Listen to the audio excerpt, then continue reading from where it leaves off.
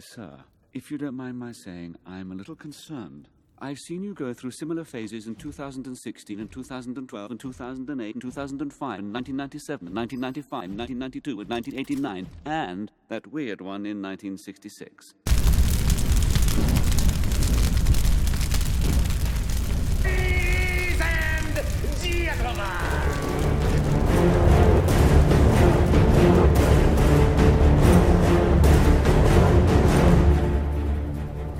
Just get those wonderful toys.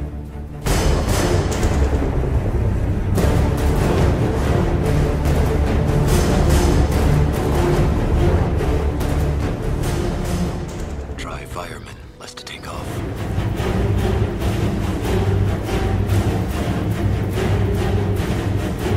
I am vengeance. I am the knight. I am Batman!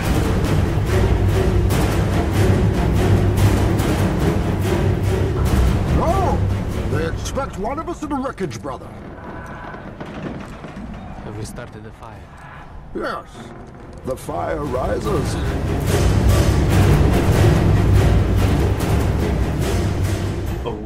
Welcome, citizens of Gotham, to The Fire Rises, a Batman podcast focusing on all things The Dark Knight and his world. If you'd like to connect with the show, you can find us on Facebook, Instagram, and Twitter at TFR Batpod.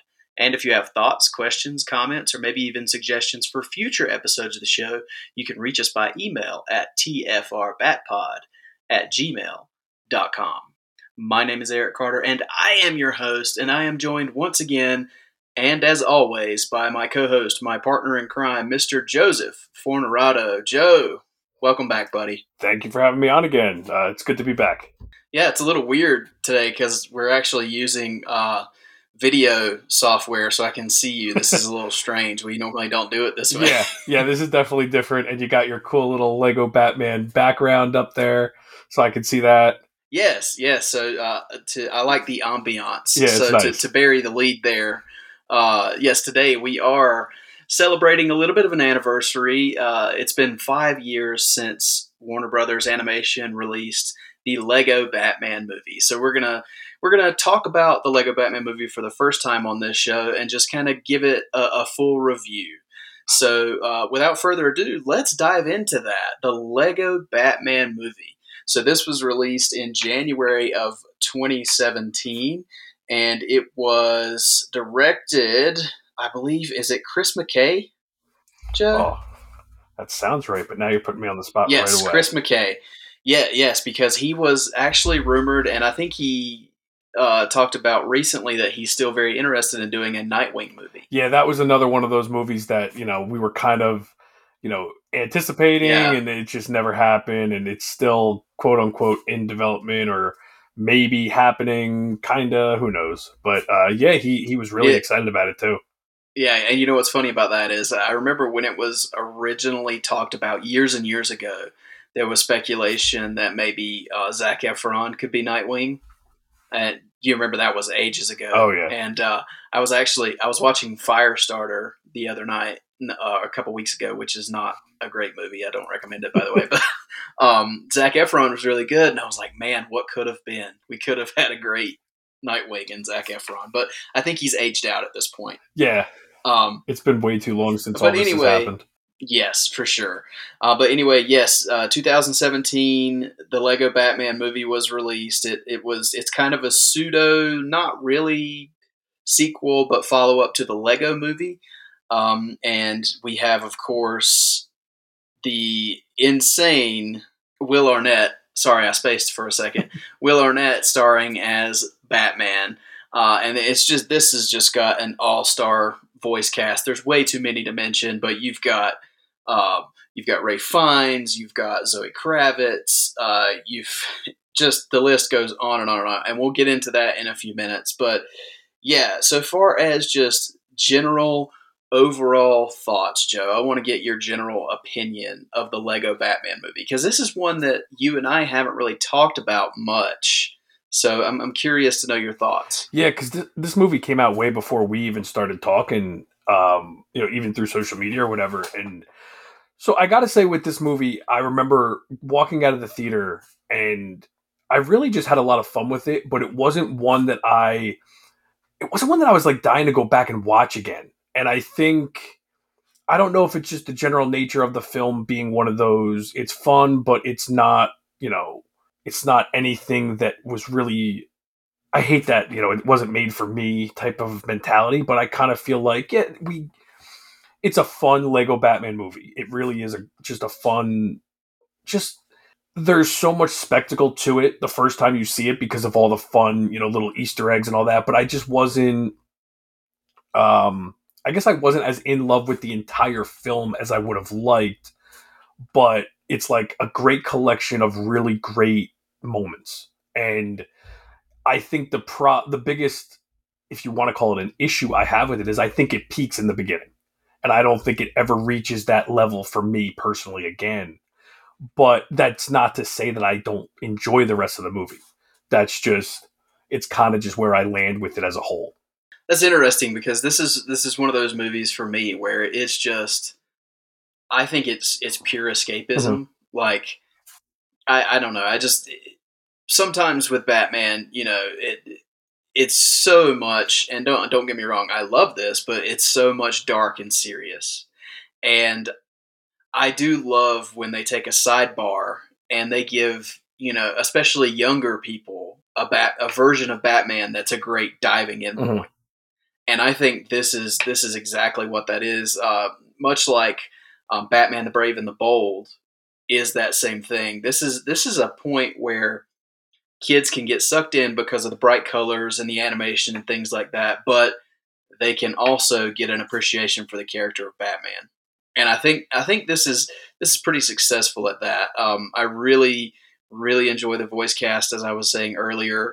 I really don't have any hangups with with what you were talking about with the peak. I kind of get that. Like the first few minutes is so action packed and so fun that when you get to the middle, when you get into maybe the chunkier part of the story, I get that it's kind of like you get a real high peak in the beginning, and then it kind of goes into a valley until closer to the end. I get that. And it's not even to take away from the rest of the film. It's more just like the first 20 minutes is such a, ooh, look at the bright colors and all this action. And it's like a shock to your system. And then it goes into this, like, it's almost like a downer where and it gets into the heart of the film, which I think that's one thing I have to credit the film is it does have a lot of really nice moments and a lot of good heart to it, which I don't think they needed to do. But I mean, after what we got from the Lego movie, you would have expected that. And it's just, it like that ebb and flow with the way the story is told, and it gets back into the action and stuff. But I think at some point with something like this, and this is just me personally, it's like an hour and 45 minutes of this is like maybe a little too much for me in one sitting to like keep my attention once I've seen it, where that's where I kind of prefer, like, Batman 66 is only half-hour episodes.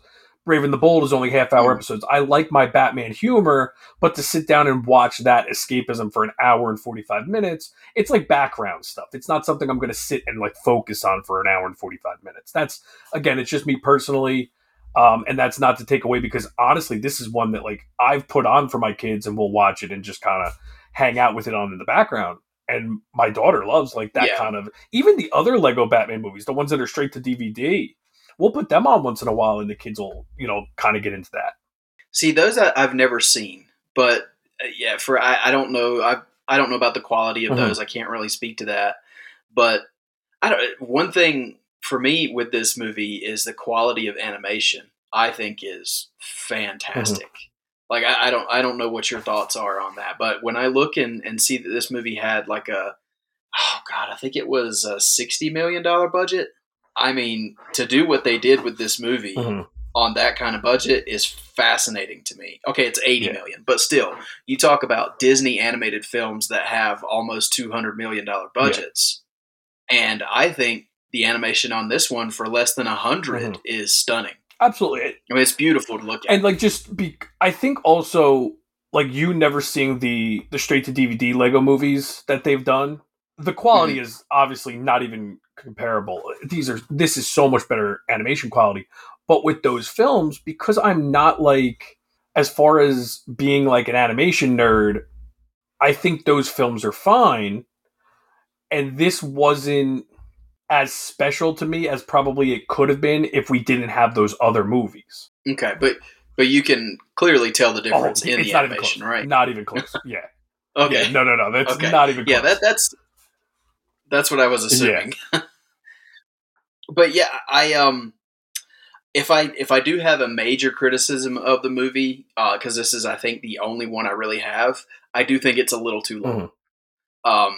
I think they could maybe shave about 15 minutes off of the runtime in this movie, and it would be this thing would sing at about 90 minutes. I think that's a sweet spot for a film like this. And it's not to say that I think, and like, you had even mentioned. I'm sorry. It's just not like, it's not that there are parts that I think should be eliminated. It's more just the attention span of a comedy Batman for me, I think, is better served being a little shorter. Okay, so as far as our general overall thoughts, that's kind of where we're at. But let's dive more into details of the movie itself. Let's start off with the voice cast, Joe. There's so many voices here, but is there any voices that really stick out to you? Any you really enjoyed or really thought were misplaced or anything like that? I can't say any of them are misplaced. I definitely think. I don't remember if people criticized Zach Galifianakis for the Joker, but I like it. I think it works really well for this particular movie. I don't think I would like his voice in a more serious film or even a live action humorous Joker, but I think it works really well for the Lego Batman. I think just seeing the animation of Lego Joker fits with his voice. I really do enjoy him. Yeah, he's one that I'm not really insane about, honestly. Well, I think that's how most people feel. Yeah. I think it's grown on me, though. Like, I don't dislike it, but it's just, for me, it's just fine. Yeah. Like, it's not like, if you ask me for standout Joker performances, Galifianakis is not going to be up there. You know, it's just, it's unremarkable, I think. Which is interesting because, I mean, the dynamic between Batman and Joker in this movie is pretty remarkable. I mean, it's an interesting journey they go on. But yes, I don't know. Galifianakis is not awesome for me, but whatever. I really like Michael Cera as the very different Dick Grayson and Robin in this movie. Well, first of all, I think Robin in this movie is charming as heck. I mean, I just really... it's very different from the usual Dick Grayson story, but it works here for what they're doing. And I don't know. I think Michael Cera did a great job bringing that charm into that character. Yeah, and it's interesting how they make Robin the focal point of the story, as far as they are basically introducing Robin as a character in this movie. And to an extent, they're introducing Batgirl as well later on in the film. I think it's cool that we do get, like, I don't think any of us really knew what to expect with the Michael Cera Robin, but I think it's, I keep, being a little redundant with the word fun, but it's a fun, it's a fun depiction of the voice of Robin. It's a little goofy, but I think it works really well in this. I think the back and forth between his goofiness and Will Arnett's just great, like playing it straight, but for obvious humorous effect is really just, it works really well with the two of them. Yeah. And speaking of Will Arnett, I mean, as our Batman here, what do you think of Will Arnett? Because I don't know, had you seen the Lego movie before you saw this one? Yes, I did. Okay. And I love Will Arnett as Batman. I think it's perfect again for this version. He brings so much to it that, like, to bring that grovelly voice, but make it in a humorous way without sounding like he's being disingenuous to the character either. Like, that's kind of hard to do. Like, he's bringing that, I'm Batman, I'm serious, I'm this and that, but in a humorous way without being disrespectful in any way to it either. Well, yeah, he's the perfect Batman that is very into himself. Yes. Like, I mean, this Batman absolutely. There's nobody that loves this Batman more than him. Yeah. So, and he does a great job. He fits this role as well as I think Diedrich Bader fits the kind of Batman that he does, whether it be in Brave and the Bold or the slightly different tone he takes with the Harley Quinn series. They work so well for what they're doing. Like, I don't necessarily know that if you take Will Arnett in and try to plug him into something like Batman the Animated Series, I don't know if he can do that. But for the Batman that he's portraying here, man, he knocks it out of the park. And just while we're on the topic of like the two of them working together really well with Robin and Batman, I think the best part of this movie might be, is it Ralph Fiennes? Is that how you say his last name? Yes, Ralph Fiennes. As Alfred, because man, this is one of the Alfred is always the one that brings that dry wit, and man, in this one it works so well with the already humorous takes on Batman and Robin. Adding that dry wit to it just kills me in this movie. You know what's so and I agree with you, by the way. I love Ralph Fiennes as Alfred. Even again, this is kind of a comedic take, but I can hear that Alfred voice and hear it fit many different versions of Alfred. I think what's you're absolutely right. I think that's what's so cool about Alfred is you could really do Alfred the same way in every genre. Mm-hmm. Yeah, and he fits. Yep. And Ralph Fiennes absolutely brings a great voice. I honestly think Ralph Fiennes would be a fantastic live action Alfred if they ever wanted to go that route. But I'm so glad you brought him up. Wonderful actor, love him. But it's interesting that they had Voldemort in this movie, and you have Ralph Fiennes right there, and you don't use Ralph Fiennes. That's so interesting to me. I don't get it, honestly.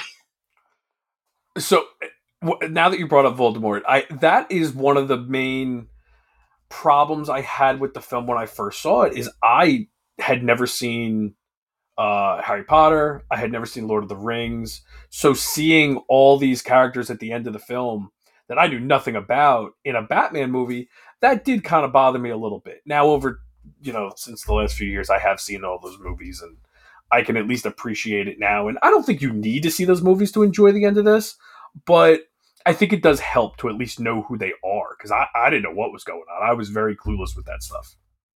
Well, I think, and then we're kind of going in a tangent away from the voices, but that's fine.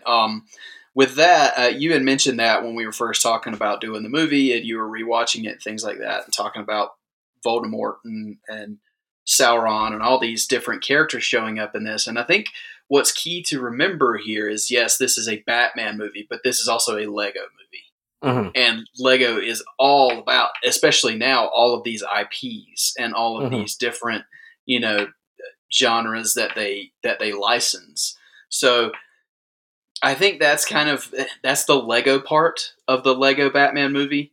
So that's why I'm very forgiving of that. I think it's fun to see Batman take on all of these rogues from different IP. So yeah, it's just, I kind of forgave it. And there was a few, like when I first saw it in theaters, I didn't know who the heck they were. Like the creature from Clash of the Titans, the Kraken kind of. Yeah, that's the one I asked you about that because I'm like, I still don't know who this guy is, and he was a pretty big part of this movie, and right. So you had to explain that to me. But again, it doesn't take away from it. It's just like a little bit of a nitpick as far as you have to up the ante when you do a movie like this, and they did. Mm-hmm. It's kind of you're damned if you do, damned if you don't. Because if it is just a regular Batman movie, what's the sell? Like, what are you getting from this? Right. And I think they give you the big Batman action, craziness in the beginning of the movie, which is fine. And then they have to up it even further for the end, which they do as far as scale. But for enjoyment, I think that's just my hang up, is the beginning is more of what I wanted and I got. So it's like that's why I say it's a damned if you do, damned if you don't. You gave me what I wanted just too soon. Right. And what's interesting, I will say, about all these characters that they bring in while we're on that subject, you can tell which ones are Warner Brothers properties and which ones are not.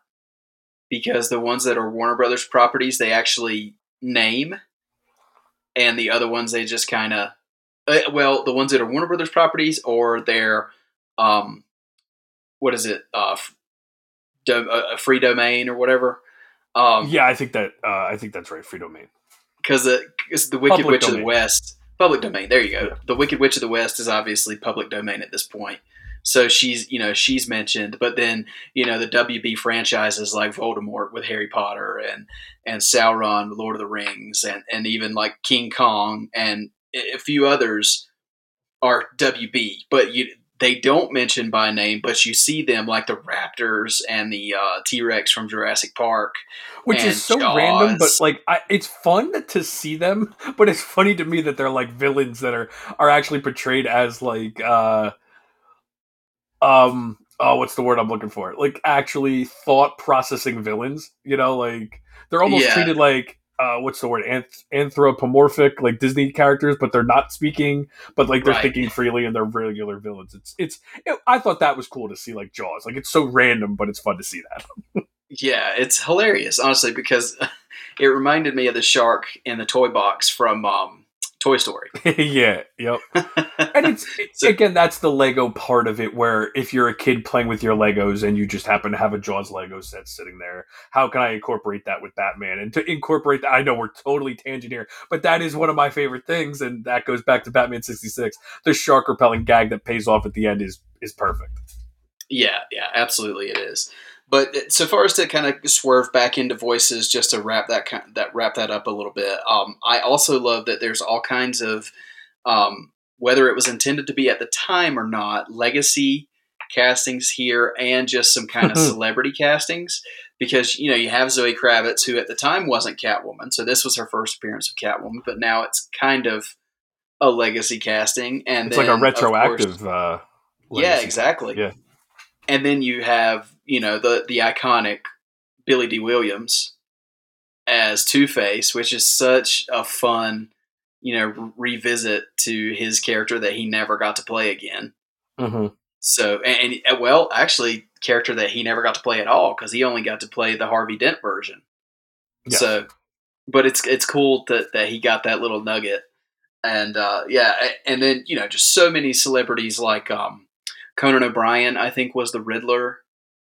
And you have, of course, returning from the Lego movie, you have like Channing Tatum as Superman and Jonah Hill as Green Lantern and things like that, which, no offense to anybody, I hope nobody gets irritated at this. This is the only way I want to see Jonah Hill portray a DC character. But he is really fun as Green Lantern, and he was great in. I want to say that whole trend with the Superman thing started in Lego Movie, correct? Yes. With him like trying to get Superman's approval? Yes, because they were roommates in the Lego Movie. Okay. And then I gotta mention Rosario Dawson as Batgirl, because she plays Wonder Woman in the animated shows, and I love her as Wonder Woman also. Yeah, absolutely. So that's another legacy casting. Mm-hmm. And then the one last one I want to bring up with voices is the pseudo Bane voice. That's a pseudo Tom Hardy. It's Doug Benson. Yeah. But I love that they took this satirical take on Bane's voice from The Dark Knight Rises, because it is hilarious. And they got to get credit for it. Yeah, I love the moment where Batman just randomly knocks him out, and he's like, "That feels unnecessary." That was just hilarious to me. So yeah, that's really good stuff. But is there anything else in voices before we move on? Well, with Bane, it's funny because with the Harley Quinn show, I gave them a lot of credit for satiring the Dark Knight Rises voice in that, and I totally forgot that it was done here first. I had totally forgotten about that, so we got to give them credit for starting that, which, let's be honest, I mean, I love The Dark Knight Rises, but that voice is very easily, unfortunately, made fun of. And it's, again, you can still love The Dark Knight Rises and still appreciate the humor with the voice in other mediums, and I think it's done really well here with Doug Benson. Well, I mean, to be fair, Batman's voice has been satired and mocked from that series of movies, too. So yeah, very true.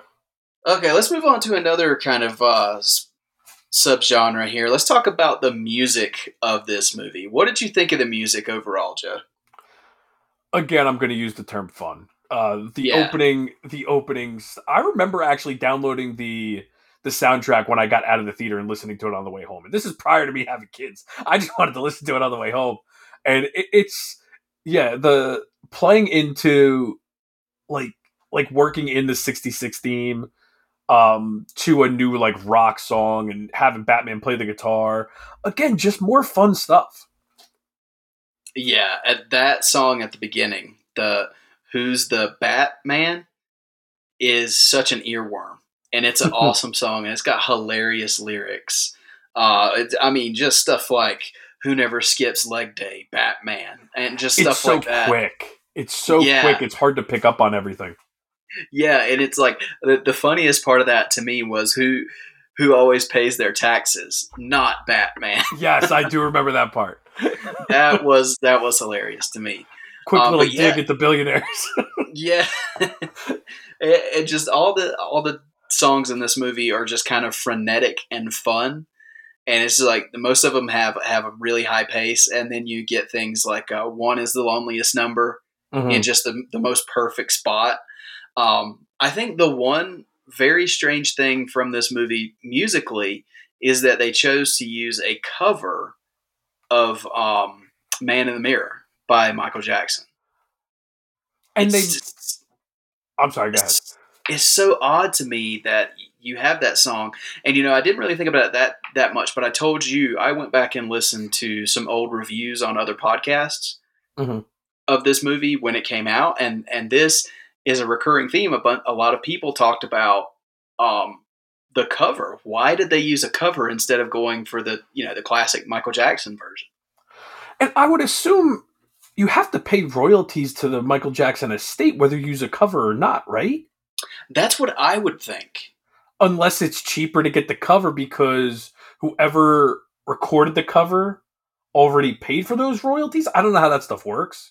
I don't know. Was it recorded for this film or was it a cover that was done prior? That could be a major issue too. If it was already done prior to this and it was just cheaper to get a cover version, I could see that being possible. It could be. I don't know. It's just, and to make that the lyric in the beginning of the film as like before we even see any characters, they just flash that lyric on the screen too, which is a fun moment. But I remember seeing that like, wait, what? Like, where's that come from? Yeah, it's very interesting. Yeah, but I think this movie actually, so far as just not even the big needle drops, but the score for an animated film, especially an animated Lego film, the score to this movie is actually very good. Like there are some tense moments. There's a lot of moments that call back to scores from other Batman films. Like if you listen carefully, you can hear different beats from like the Dark Knight trilogy. You can obviously hear some Batman 66 in there. You can hear just a tiny bit of Elfman if you really, really pay attention. But yeah, there's a lot of nods, I think, in the musical score, and that fits right along with this movie because there's so many nods to Batman's history in this movie. Oh, the opening, the first sequence right after the huge big opening when he gets back to Wayne Manor might be my favorite part of the film besides the opening. It's just when it slows down and he goes to get his lobster Thermidor, is it? Thermidor. I had no idea that was an actual thing. Like, I didn't know what was going on with that. And then I love that was like a joke that was his favorite. And then he goes into the movie theater and he's cracking up at Jerry Maguire, is it? Oh, yeah. I love Batman's manic laugh in this movie. In the most awkward parts of the film, which of course. And I love that and then Alfred, and when he's talking to Alfred, he talks about, I've seen you like this before. And he runs down every Batman live action film. And they show all Lego version clips except for Batman 66. Well, also Batman and Robin. They show the bat nipples. That's right. That's right. That's all they show is the bat suit with the nipples in Batman and Robin. Which, you can't think about it too hard because it's cartoon logic. And by the way, we're moving past the music now because we've kind of tangented. We're going to talk about kind of references and Easter eggs. But yeah, so it's interesting that they show that, because Alfred says, I've seen you like this before in 2016 and 2012 and 2000. He goes back through the years of all the Batman movies, which kind of, like I said, you can't think about it too hard because it is animation, but you actually see Robin in the Batman Forever still. Didn't even think about that. And it's like, okay, so he has had a Dick Grayson Robin, according to your history there, but let's be honest. He mentions 1966. Batman is not old enough to have been in the movie in 1966. No, you're absolutely right. But it's just, it's ridiculous. But it's funny. But that's the charm of the movie. That it is ridiculous. Mm-hmm. But so what were some other Easter eggs that you may have spotted or want to call out? Oh God, I already called out the shark repellent because I think that's an obvious one, but it's such a great one. I think Bane's voice the whole time is definitely an Easter egg. God, it's hard to. I wasn't even thinking about like every single Easter egg because in the first 20 minutes. Just all the bat suits you get, all the Batmobiles. I wanted to go back and freeze when he first gets in the Batcave. All the Batmobiles in the background are pretty much there.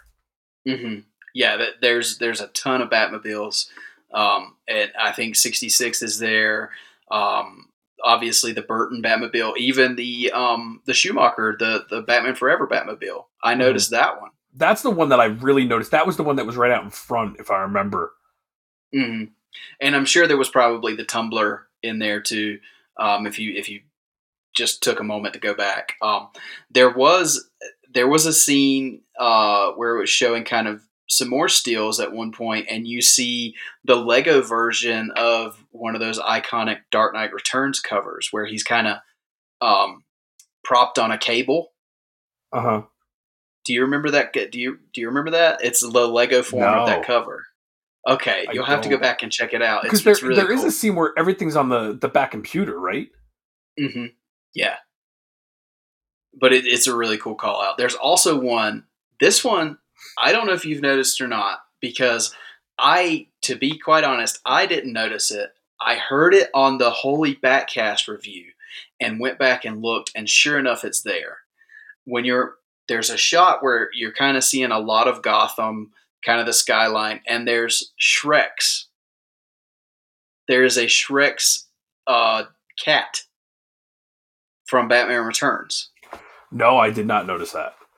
Yeah, so I thought that was really cool because I missed it the first time. Obviously, the first many times I watched it up until now, and I went back and listened to that podcast, and somebody mentioned it. So I was like, really? So I went and looked, and sure enough, it's there. So I'm going back now and looking at the Batcave. So the Batpod is there too. And the one thing I forgot to mention, which is so obvious, is the fireplace has to be a nod to Batman Returns. Oh, I didn't even think about that, honestly. The fireplace in Wayne Manor that like shifts to the side so Robin goes down the bat hole, which again, there's an Easter egg right there, the bat hole from 66. Mm-hmm. The fireplace is enormous, just like Batman Returns. So to me, that has to be a nod to Batman Returns. Nice. I hadn't even thought about that, but yeah, you're right. But there is so many. I mean, if you could sit here and watch this movie all the way through and just pause scenes and pick up so many little different Easter eggs. Yeah. So let's talk just a little bit about the story. I mean, obviously, we're not going to break it down scene by scene because this is a review. This is not really like a commentary or anything like that. But just so far as the story, what do you think overall of where they went with the theme of this movie? Well, I mentioned a little earlier, I do think it was a good idea to make the story focus on the introduction of Robin, and they made this a family story. It was about, it had a heart to it. In the core of this film is the heart of Batman needing a family and being scared to have a family. And I think that, just like the Lego movie did years prior, it does do a good job of taking this silly, borderline parody of a movie and giving it real heart. And I don't think it's easy to do that.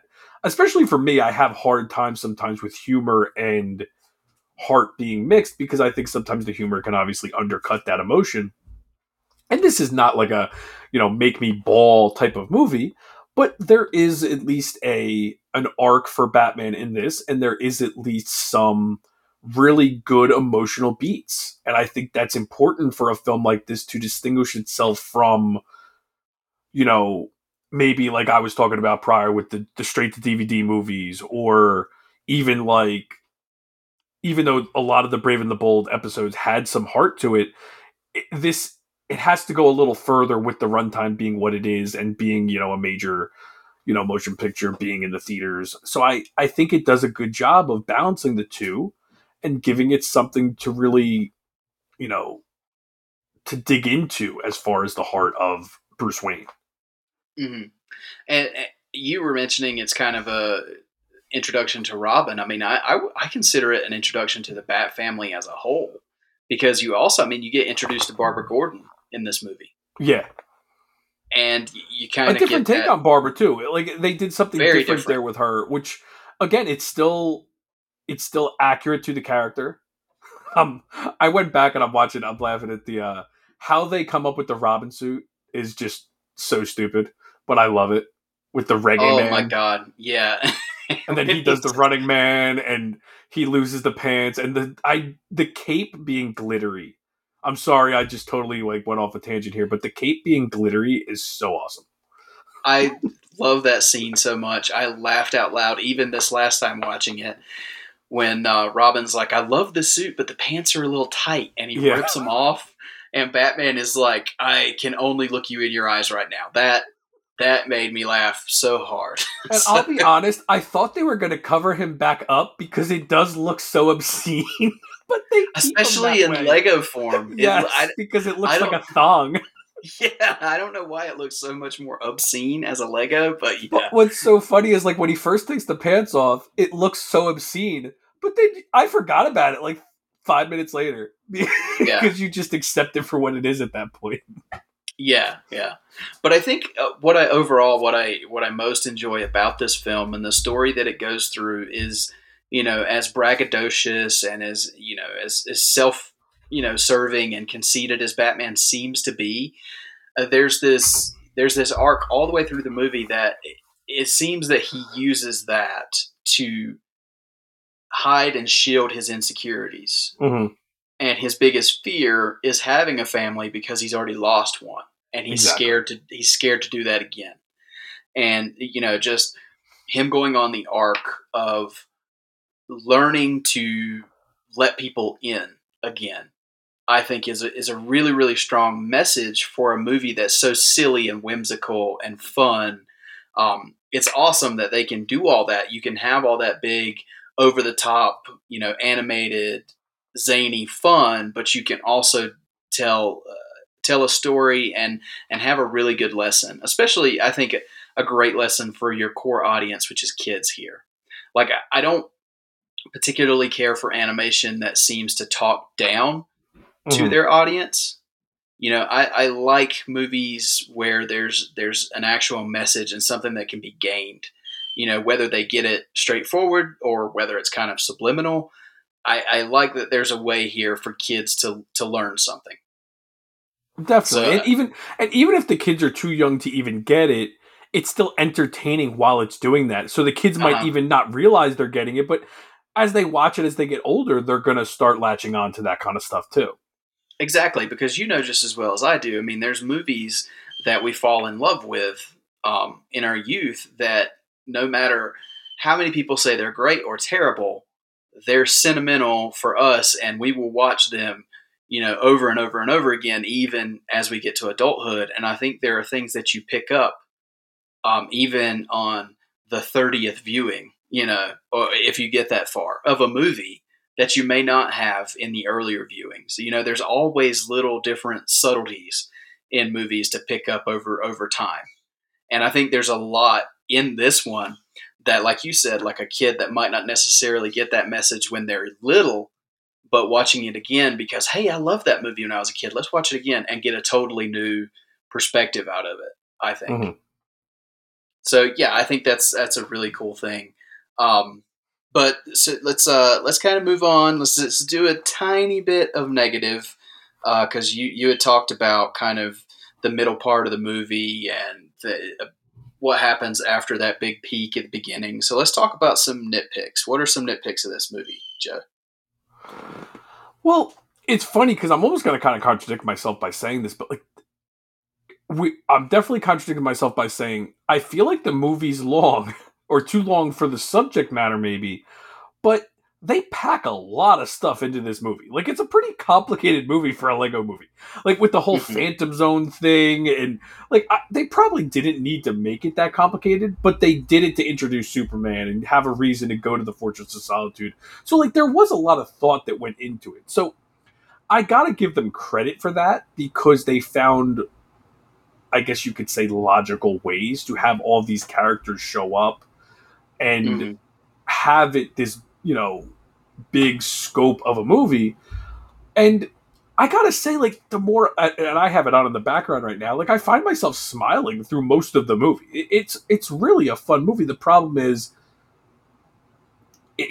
because it goes on a little long, it loses your interest as a whole, or my interest, I should say, as a whole. But if I just turned it on halfway through, I fall in love with the movie all over again. So it's a tough thing. That's why I keep saying it's my hiccup or my hang up, because it's just not the type of movie that's going to hold my attention for an hour and 45 minutes, because there are other things I might prefer. But I can't argue with the fact that it is entertaining as hell. Every scene I come to, I'm smiling or I'm laughing or I'm looking at something to say, oh, that's so cool, they put that in. Like, I just saw a Ferris Air Easter egg. Yep.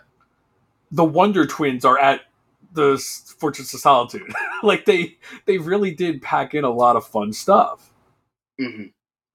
So yeah. Oh, go ahead. The nitpicks are just that. They're nitpicks.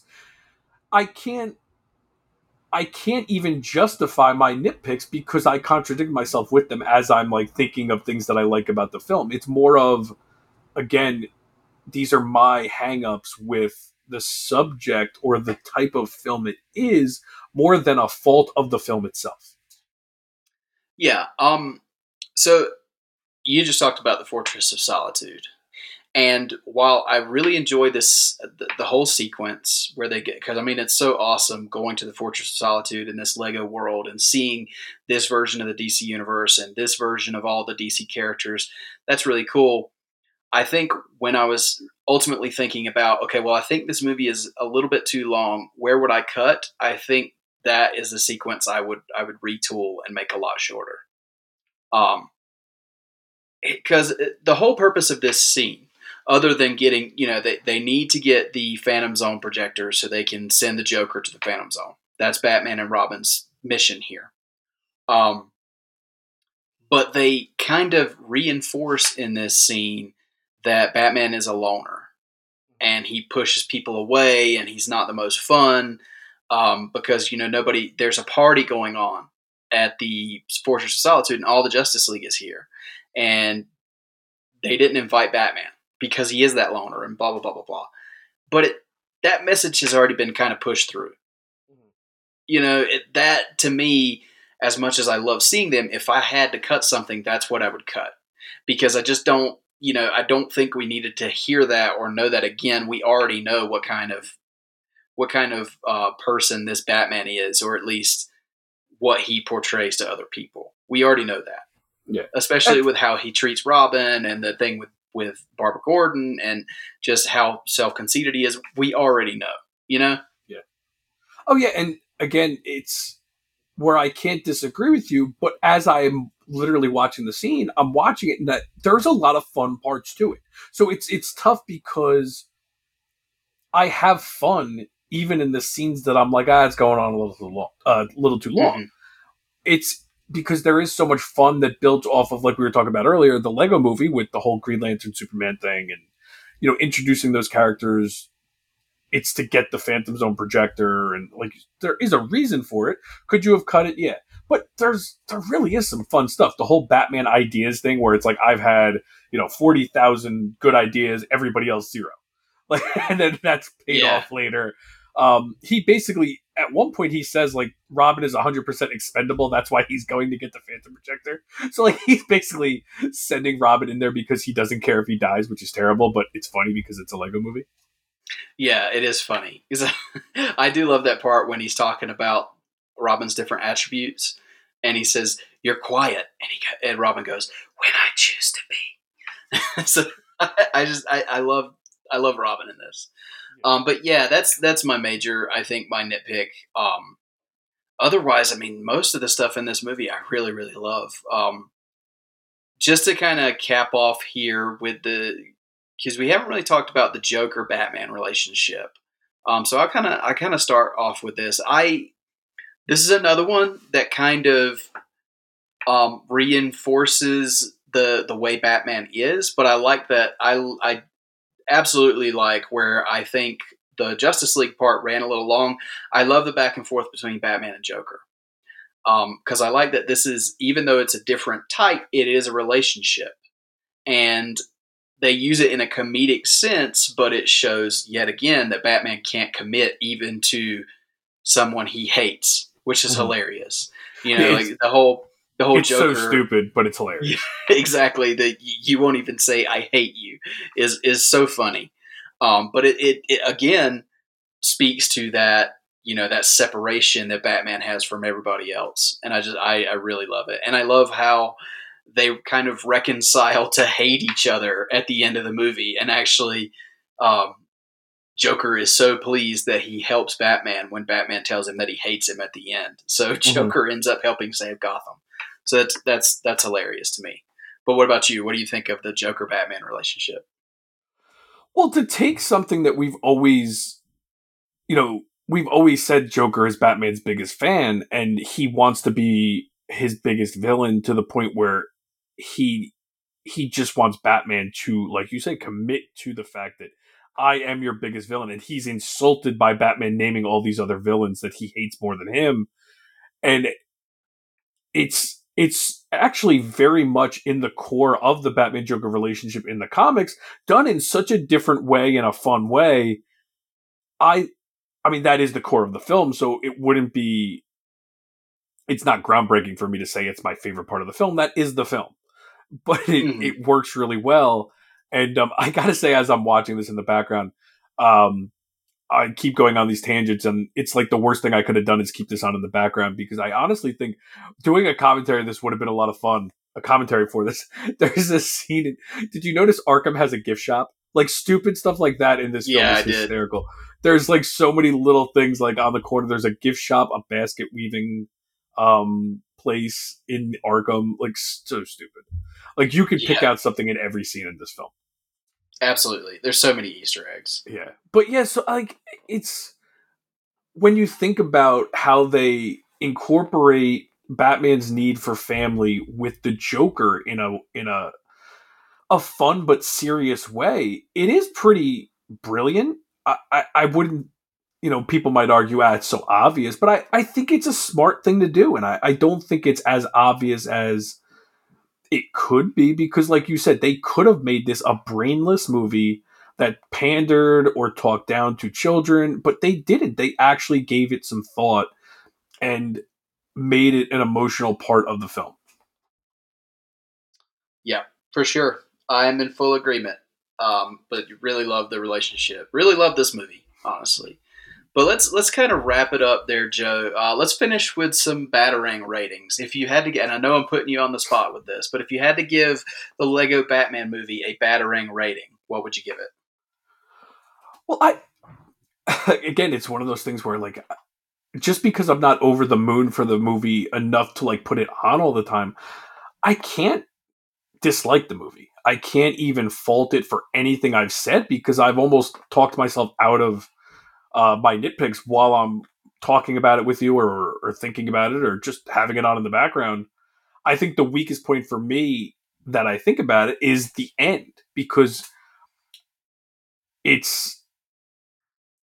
I love, the first act the most, and then the second act is where they set up all the heart and all that stuff. But I still think, even with all the criticisms of maybe it's a little long and all that, I still would give it an 8 out of 10.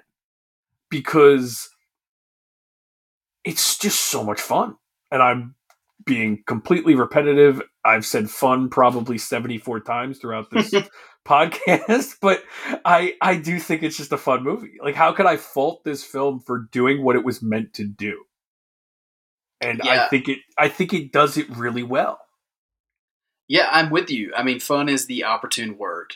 I think this movie is even though there's parts of it that are a little long. I still think 90 minutes would be that sweet spot for this movie. But I have fun every time I watch it. I don't watch it often enough, I think, because this is the first time I've watched it in a couple of years, to be honest. But every time I do watch it, I have a blast with it. So yeah, I'm right there where you are. I would give this 8 out of 10 batarangs. I think this is the first review we've done where we came in on the exact same score, maybe. But yeah, so yeah, it's a ton of fun. If you haven't watched it recently, go back and take a look at the Lego Batman movie. There's so much for Batman fans to notice. So many little nods and just homages to Batman's past. So I highly encourage taking a look back at the Lego Batman movie from 2017. That's where we're going to wrap up with the Lego Batman movie. But we are not ready to leave you guys yet because we have to review this week's episode of Batman the Animated Series for our 30th anniversary celebration.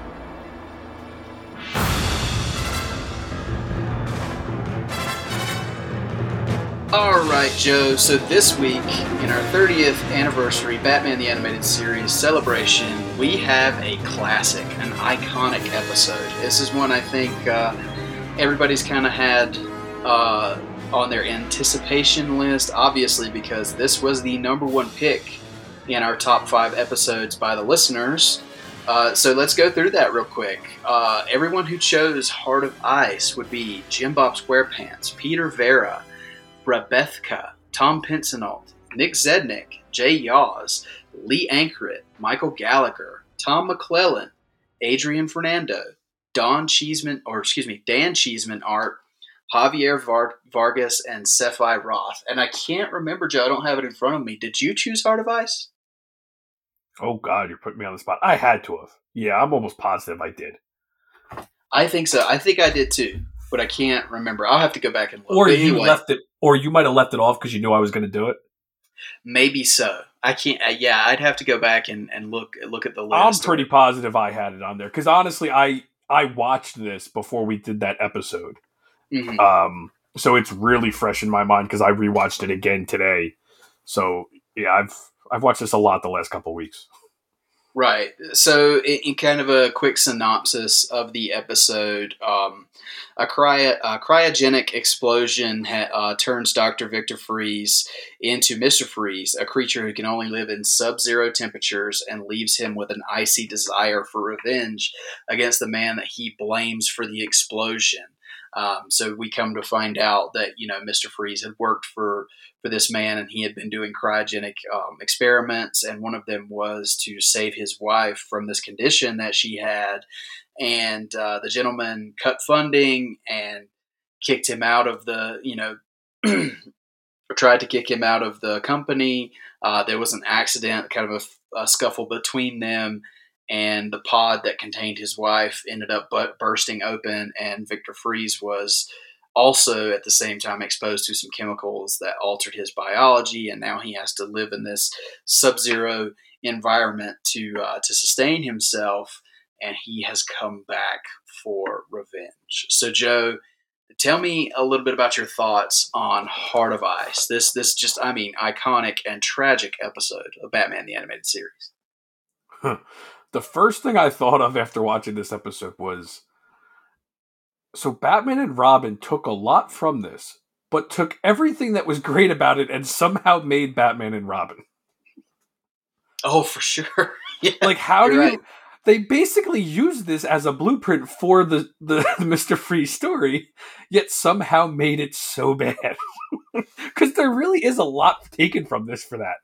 But yeah, there really is. This episode, to me, I'll tell you what, I'm just saying it right now, it had to have been in my top 5, because there's no way I wouldn't have put it in my top 5. I love the emotion in this episode, the animation. We were talking earlier about the animation, and you had said all the animation is so nice in this. I have told you numerous times, like I'm not an animation. I guess I'd say I'm not an animation nerd. Like I don't notice animation as far as quality unless it's like really bad. I really don't notice much. But you are dead on with this one. This is a really beautifully animated episode, and there's a lot of like. You get your Alfred humor in this, you get your heart from Mr. Freeze, you get some great Batman stuff, and you get some fun kid stuff in it as well. Like it's a kid-friendly episode, but man, is it an adult-themed episode as well. There's so much to like about it. And to think that this was the first, I still can't get over that this is what introduced this backstory for Mr. Freeze. To take a character that's been around for so many years and give him this tragic backstory for a kids animated series in the 90s, and for it to be taken to this level and now is the accepted origin of Mr. Freeze and the accepted characterization of Mr. Freeze in basically every medium going forward. It's amazing. And we've raved about this show for years on. I mean, every Batman fan has always, held this show so high. But when you think about the feats of this episode that go beyond just the episode, it's pretty remarkable what they were able to do with this episode. It won was it an Eisner Award? Is that what the award is for the TV shows? Eisner's Comics. It won an Emmy. Oh, okay. Emmy, sorry. Yeah. I had the comics in my brain there. But yeah, so it won an Emmy, rightfully so. I'll let you talk before I take over everything here. But yeah, there's so much fun there's so much to love about this episode while also still having a lot of, fun moments for a kid show. But man, the adult stuff in this is pretty crazy. Well, yeah, and I think what I love the most about this episode is, and Batman the Animated Series did this for actually several villains. It took what was a pretty one-dimensional villain before and moved them past the, I want to become an ice, based criminal. Yeah. Just because. And it gave the character so much depth and so much reason for what he's doing. And God, it's sad. It's so tragic what has happened to this man. And, everything he's doing for these altruistic purposes, and he's doing it for love. And it's just, it's so deep again for a kid's TV series. It's phenomenal. It's a fantastic episode of an animated series, but it's just fantastic storytelling overall. Really love this one. And yeah, what you were mentioning about the animation, it stood out to me immediately when I watched this for this review. As soon as I started the episode, I was like, this is them at their A game. I mean, it's so sharp and it's so well animated. It's just, there's a marked difference. And I even brought it up to you, and you were like, I don't notice anything. And I was like, no. Go back and watch. What was the first one we watched? The Last Laugh. Yeah. I said, go back and watch The Last Laugh and immediately watch this one, and you will see the difference. And it's clear. There's a clear difference between the two episodes. And, I was thinking, I haven't told you this, but I was thinking about it later, and I remember, and I don't know where I heard it from, but I remember hearing there was an A team and a B team for animation on this show. I want to say Andy has mentioned it on Holy Badcast that they had different animation studios. And sometimes I want to say they even mentioned when they were doing their recap of, was it Clayface? Their part 1 is one animation studio and part 2 is the other. So like sometimes on the 2-parters, they even had different animation. That's crazy. Yeah. Wow. Yeah. But maybe that's where I am remembering it from. But yeah, I mean, you can tell that that's the case when you see an episode like this, and it's just so remarkably animated.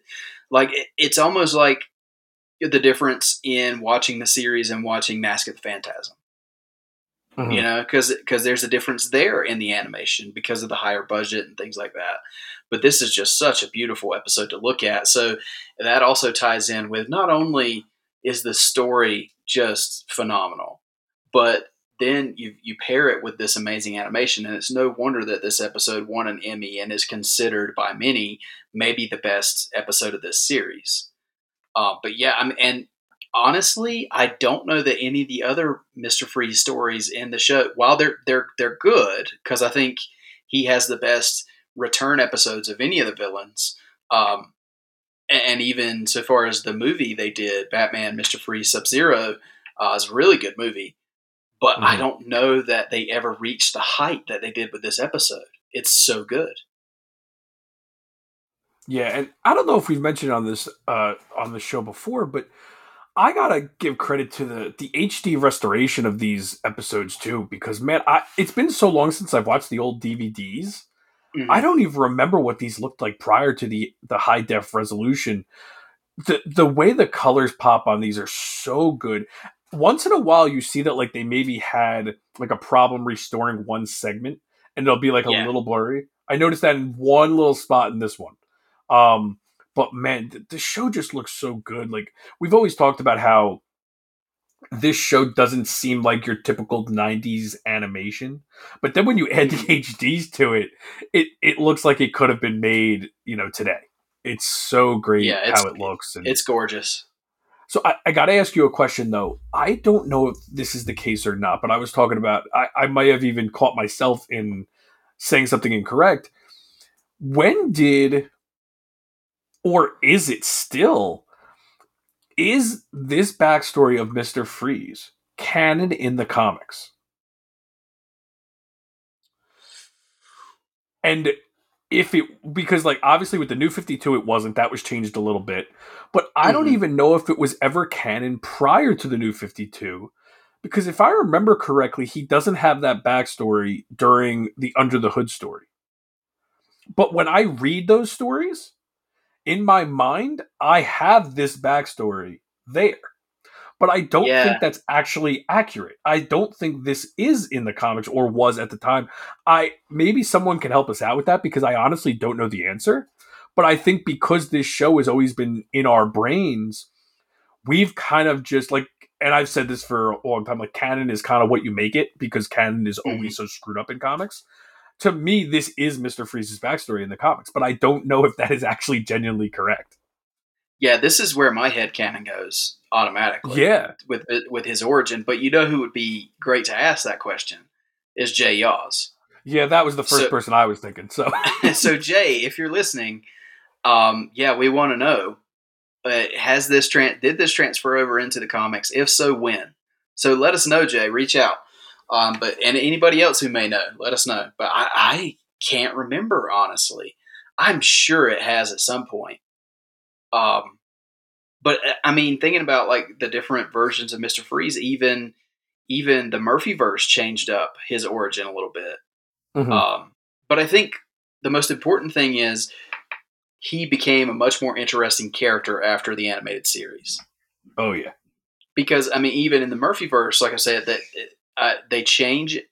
Sean Murphy changes it, but it's still a fascinating and tragic origin. So the animated series definitely moved that character out of the one-dimensional box that he was in before. I want to say it was used in Snow, which is a Legends of the Dark Knight story that I've read recently. I don't remember too much of it, but that is a nice story. It's later in that run. But other than that, there's not too many Mr. Freeze stories that I can think of in the comics. It's almost like he wasn't used much because I don't know if anyone just thought they couldn't top this kind of story, because how many times can you tell a Mr. Freeze story if his motivation is his wife? So it is kind of a tough character to continue with. But yeah, for sure. And again, this show did it so perfectly. I can't blame anyone for saying, you know what, maybe we don't want to even tackle that. Yeah. So a few things that I would like to bring up from the episode. Mr. Freeze uses puns in this episode, but they're so much better than anything they even considered for Batman and Robin. I don't know if it's the delivery or the tone, but it just works here. And I also love the fact that Batman defeats Mr. Freeze with chicken soup. Yeah, you had to bring up the chicken soup. Absolutely. I mean, because Batman's fighting a cold the whole movie. Har, har, har. Yeah. Because it's, there's all kinds of Mr. Freeze tropes in this. There's a heat wave, which always seems to happen in a Mr. Freeze story. Mhm. There's the puns. There's Batman gets a cold, because of course he does. And then Alfred tries to make him feel better, but of course Batman doesn't have time. So he sends him away with a thermos of chicken soup, and that ends up being what Batman uses to defeat Mr. Freeze, which I think is, it could come off as hammy, but it works. I mean, it works really well. So, yeah, I like that. But what about you, Joe? What do you think of the chicken soup? Oh, it's another great Alfred line too, where he gives him the soup, and Batman says, "What is this? Knockout gas?" I think, and he goes, "Chicken soup, the only cure for a cold." Yeah, the only way to fight a cold, I think, is the only way to fight a cold. I apologize. Yeah, that's right. So which is funny because that's what he uses to fight cold later. Yeah, and another bath line. He says, "I think you could use a warm bath." It made me think of the April Fool's episode with the "draw you a bath." But yeah, there are no nits to pick in this episode for me. That's for sure. No, me either. And I think it's just there's a quote that I saw that this kind of mirrors Batman Returns a little bit, and I've actually got the quote here, and it's from a article that reviewed the episode, and it says that just like as hinted in with the Penguin in Burton's Batman Returns, every monster, no matter how malformed, is an inherently tragic one. And I think that's really cool, and it really fits this episode. Because, Freeze has been turned into a monster, but that doesn't mean that there's not tragic and unfortunate circumstances that made him that way. So, yeah. But yeah, just a really, really great episode, and one that I was so glad that we got to watch, and I hope you guys enjoyed rewatching it with us. But we have actually picked, I didn't tell you this, Joe, but we have done the random drawing for the next episode of Batman the Animated Series. So for preparation for our next show, watch Sins of the Father. And Joe, this is one I don't remember much about, so this is going to be almost a fresh take for me. Yeah, I'm not familiar with that one by name. Mm-mm. I think this makes is the me same think conversation. of Telltale series a little bit. Well, I remember when I think Sins of the Father, I automatically think the Spider-Man animated series, because there was an arc called Sins of the Father, I believe, that went on for several episodes. Mm-hmm. But yeah, Sins of the Father for our next episode. So make sure you guys go back and watch that one in preparation. So I gotta say it real quick. There is a 90s animation mistake in this episode where the yellow oval becomes black and the logo becomes yellow. Oh, really? Oh yeah, it's pretty noticeable too. I want to say people have pointed that out before. I don't think I'm the first person to ever notice that. I feel like I have seen it. But yeah, like it reminds me of like the Ninja Turtles where like they'd have the wrong bandanas on or something, or like out of nowhere the bandana would turn green and their head would turn red. Wow. But yeah. I did not catch that. I'll have to go back and see if I can find it. Yeah. All right, Joe. Well, that's kind of where we're gonna wrap it up for this week. This is a fun episode, though. Two really, really quality pieces of Batman content. Thank you for coming along on the ride. Oh, it was a blast. It was. I appreciate the fact that we were able to talk about Lego Batman because, like I said, as we were talking about it, the more we talked about it, the more I really thought about how much fun I had watching it. It kind of turned me around on some of my nitpicks, which is always nice. I am always open to, convincing myself to like things. As everyone by now knows, I don't like to not like things, and I am 100%. Especially when it comes to Batman.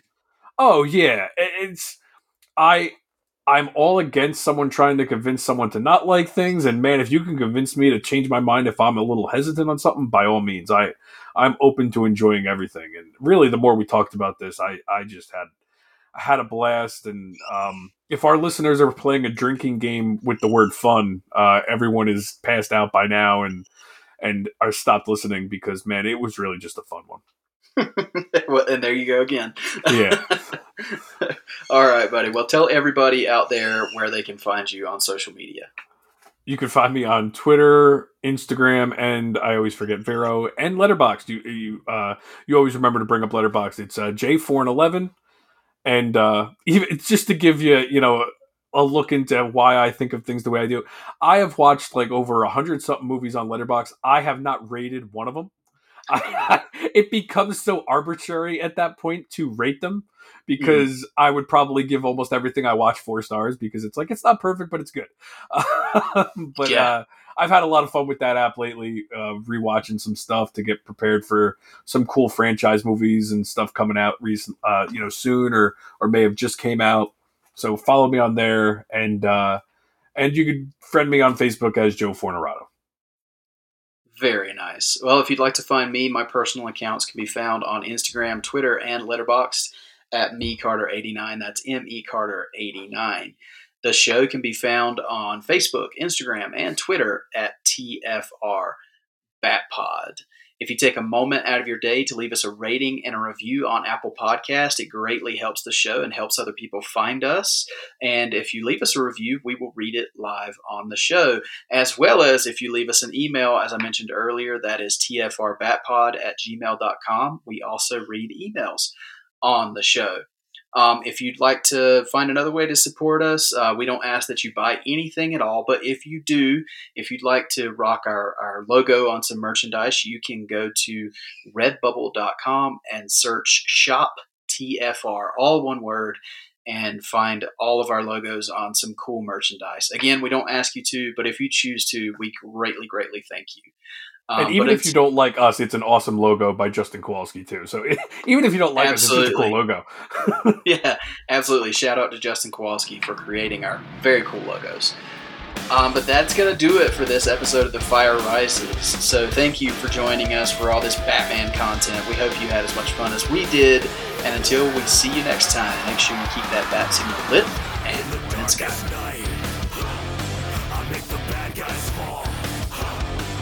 There's a million heroes, but I'm the best of them all, yeah. Who has the coolest gadgets? Who has the tricked out ride? Who does the sickest backflips? Batman, yeah. Batman, yeah. Batman, yeah.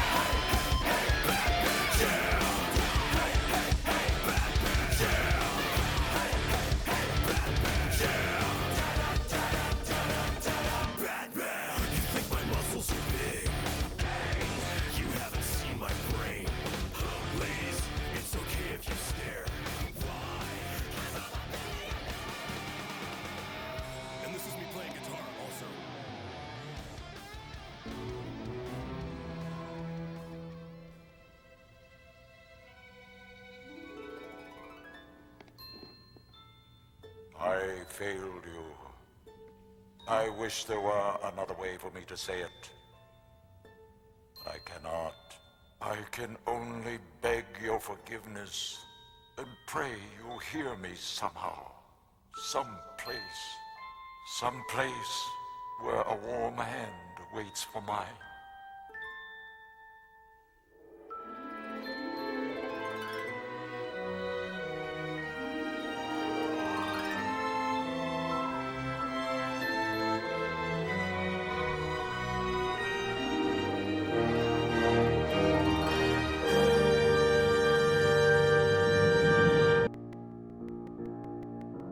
Batman was created by Bill Finger and Bob Kane. The Fire Rises, a Batman podcast, is in no way associated with Warner Bros. Discovery or DC Comics. The thoughts and opinions expressed by the participants are solely theirs and do not represent the companies that they work for.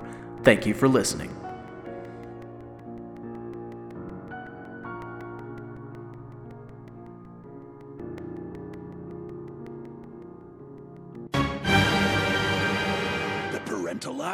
can't do that. Oh, I can. I've been reading Setting Limits for Your Out-of-Control Child. You know what? Doesn't matter, because I have a double secret super password that unlocks the parental lock. You mean Alfred de Butler with 2 T's?